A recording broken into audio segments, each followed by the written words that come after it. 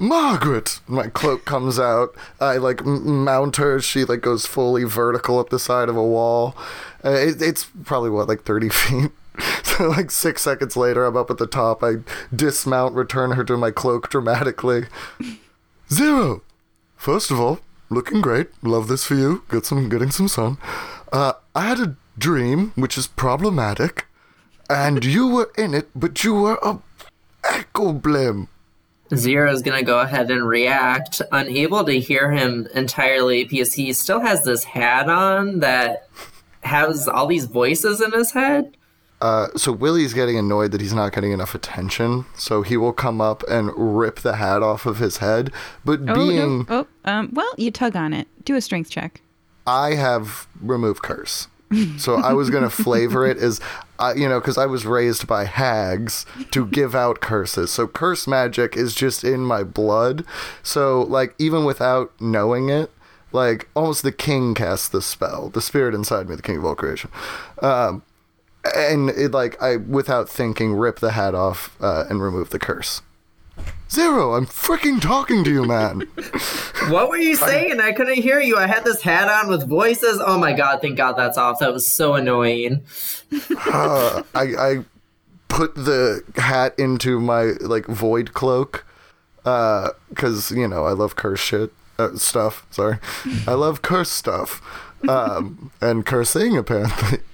I had a dream, and I don't sleep, in which you were an ecoblim, and you were really just absolute trash at flying. Well, thank you for the small read there. I also had a dream that you were an ecoblim as well, and then somebody beat me, and then Simon just flew into a wall. Like, what is going on? Okay, in your dream, did you get just the absolute tar kicked out of you by a chef? Yes, by some girl that I'm gonna go beat up now. Like, who was she and why was she beating me up? Oh, this is not good. We need to get Simon. Absolutely. I'm sure he's probably in his room. So I, Margaret, throw out my cloak, like motion for you to climb aboard, and then we'll again vertically go down the wall outside of Simon's window. Okay. It's faster this way. Okay, Zero's just going to be holding on, a little shocked. You open the door to Simon's room, and it is empty. What? I crawl in through his window. Yeah, you see the bed. It looks like it has been hastily gotten out of. You see the water tank, which has been empty for quite some time. It's collecting a lot of dust. And the door is already thrown open. What? Simon loves water. He'd never let his water levels get this low. Oh, this is bad business, Zero. Willie looks at you with his smoking green pits. He has just a big shock. Like, at this point, it's almost like the chick's hair in Brave. Or like Nightmare Before Christmas. Just a massive shock of curls that he's pulled back, like sort of behind his head. He used to hide his face in his smoking pits, but now he's proud of them.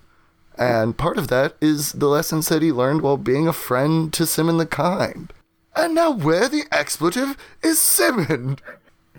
Zero's gonna go ahead and stare into his smoking pits with a shocked look on his face.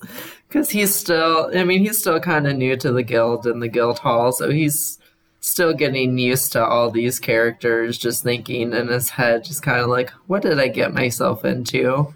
And he's going to go ahead and respond to It's very Willie. simple. I'm a curse-breaking dead guy who rides a giant weasel who lives in his jacket. I know, nothing weird about that at all. Simple as pie.